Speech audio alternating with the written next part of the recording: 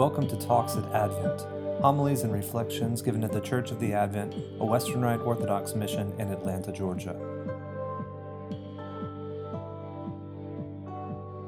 In the name of the Father, and of the Son, and of the Holy Ghost, God is one. Amen. Last week's gospel was Jesus delivering part of his Sermon on the Mount. And that gospel passage started with Jesus saying, "Unless your righteousness exceeds that of the scribes and Pharisees, you will not enter the kingdom of heaven." So what is the law of the scribes and Pharisees? Well, that's Genesis, Exodus, Leviticus, Deuteronomy, and Numbers, the Torah. Indeed, we think that of this extreme law code as Pharisaical, right? Yet in Deuteronomy, the law is summarized in just 2 sentences. And Jesus quotes those sentences when he summarizes the law also. We also quote Jesus on this point every week in our liturgy. "Thou shalt love the Lord thy God with all thy heart and with all thy soul and with all thy mind. This is the first and great commandment, and the second is like unto it. Thou shalt love thy neighbor as thyself." On these 2 commandments hang all the law and the prophets. And we also hear Jesus say that he came not to abolish the law, but to fulfill it. Yet during the Sermon on the Mount, Jesus appears to deliver a new law in a series of statements following the pattern, "You have heard that it was said of old, but I say to you."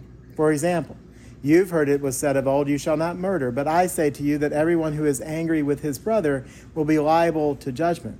Whoever says, 'You fool,' will be liable to the hell of fire." And even though it would have been completely appropriate, because the word of God delivered the law to Moses, Jesus didn't say, "God said," or "I said of old," but instead, "You have heard it was said of old." That is, you heard something. You heard something that your mind was willing to hear. You heard me say something the first time, but I'm going to say it again because now you're ready to hear it more deeply. Ready to see what I actually was trying to tell you thousands of years ago, but now in its fullness. We see that this new law, or shall we say a deeper understanding of the law, focuses on what's going on in our heart. Wishing our neighbor dead is murder. Lusting after our neighbor's wife is adultery, etc. And this is what the scribes and Pharisees lacked, as Jesus would say to them over and over and over again. You have the external appearance, but inside you're dead. We get a hint of the importance of the heart in the 10th commandment, the prohibition against coveting, wanting something you don't have. That's a crime of the heart, and a very serious one indeed. So anyone who tells you that the 10 Commandments are just like any other ancient law code are seriously mistaken, because the 10 Commandments have the only thought crime that I know of, because coveting is a law that can only be enforced by God. So God had written this key principle on the tablets of stone, but over time and in the rest of the law, they weren't really at the stage to hear it. And let's remember again that an eye for an eye was mercy at the time the law was made, when compared to the excessively imbalanced responses. For example, murdering an entire clan for one man's crime was prevalent at the time.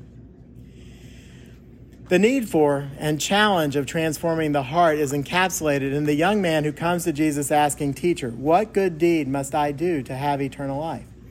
And in that story, what does Jesus say to the man? He says, "If you would enter life, keep the commandments." When the man asks which ones, Jesus starts rattling off the 10 Commandments, to which the man responds, "I've kept all of these. What do I still lack?" And Jesus, tacitly acknowledging that he really has kept the commandments, said to him, "If you would be perfect, go. Sell what you possess and give to the poor, and you will have treasure in heaven. And come and follow me." Jesus says to be perfect, your righteousness must exceed that of the scribes and Pharisees. Jesus says in so many words to that young rich man what I like to call the platinum rule: do unto others as God does to others.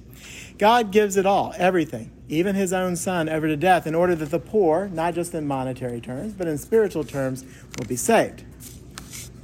Likely when I tell you that you're held to a higher standard as Christians than even the Pharisees, you may feel a bit like that rich young man.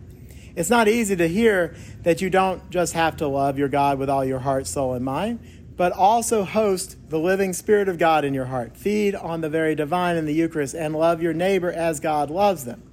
And perhaps it seems so impossible that you might leave here feeling sorrowful like that rich young man. Yet our calling is for us to constantly become more like God. Indeed, we're to work with God to restore ourselves to the likeness of God bestowed upon us by God in the creation.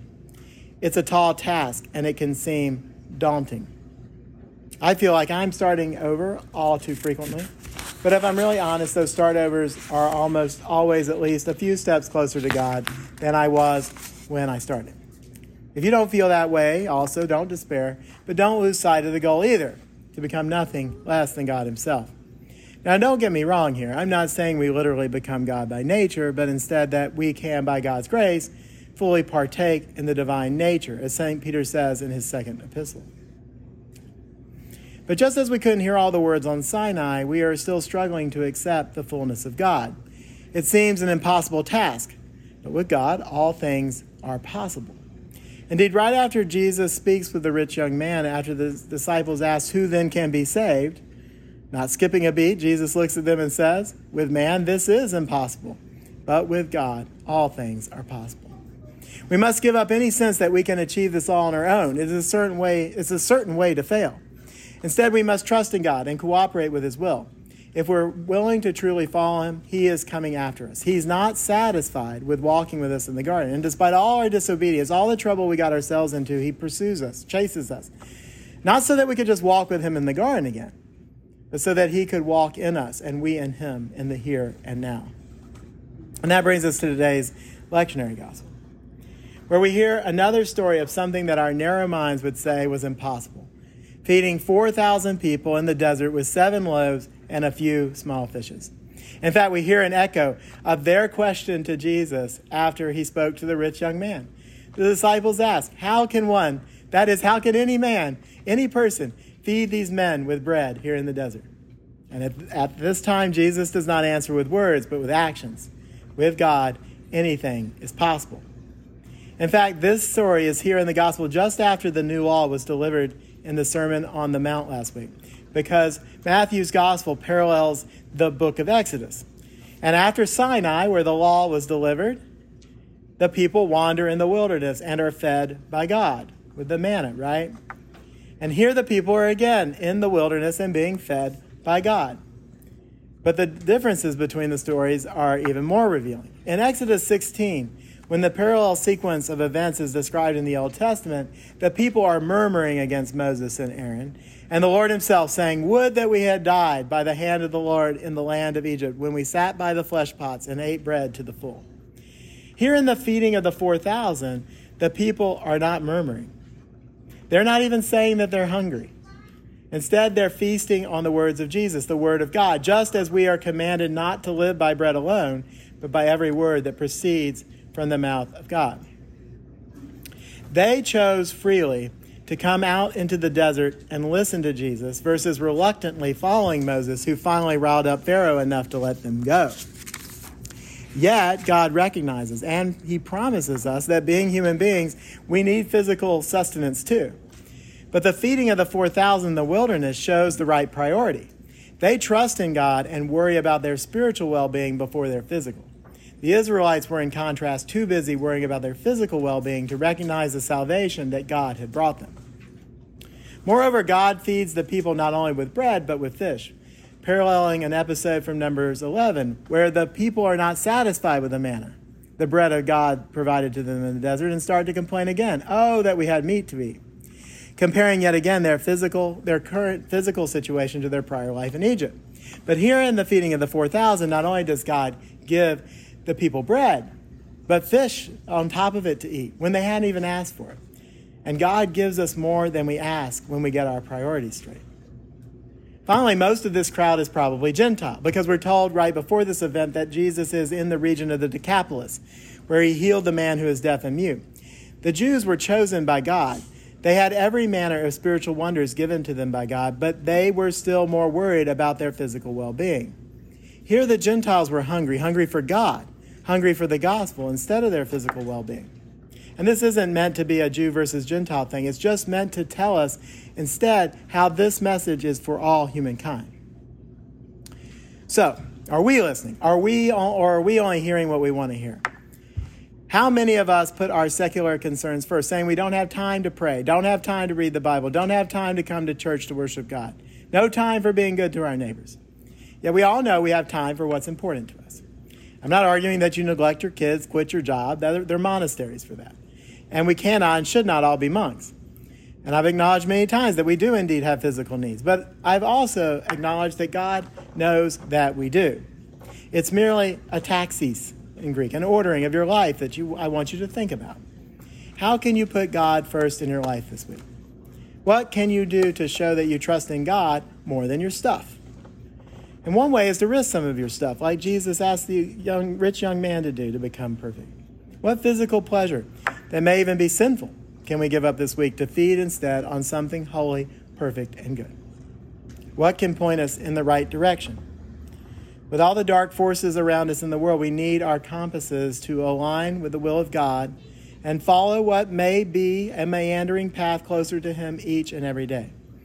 Sometimes it may seem impossible, but today's gospel reminds us that the seemingly impossible is possible when we feast on the Word of God instead of our earthly desires. Because when we do, God will provide abundance and our cup will run over, not just spiritually, but physically as well.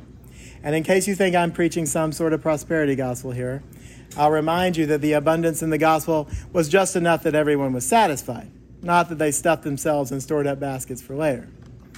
Yet when God does grant us His abundance, as He has spiritually, and in the context of our world economy materialistically as well, let us be good stewards of that and share it with the poor as He commands the young rich man to do, for us to be like God Himself, withholding nothing.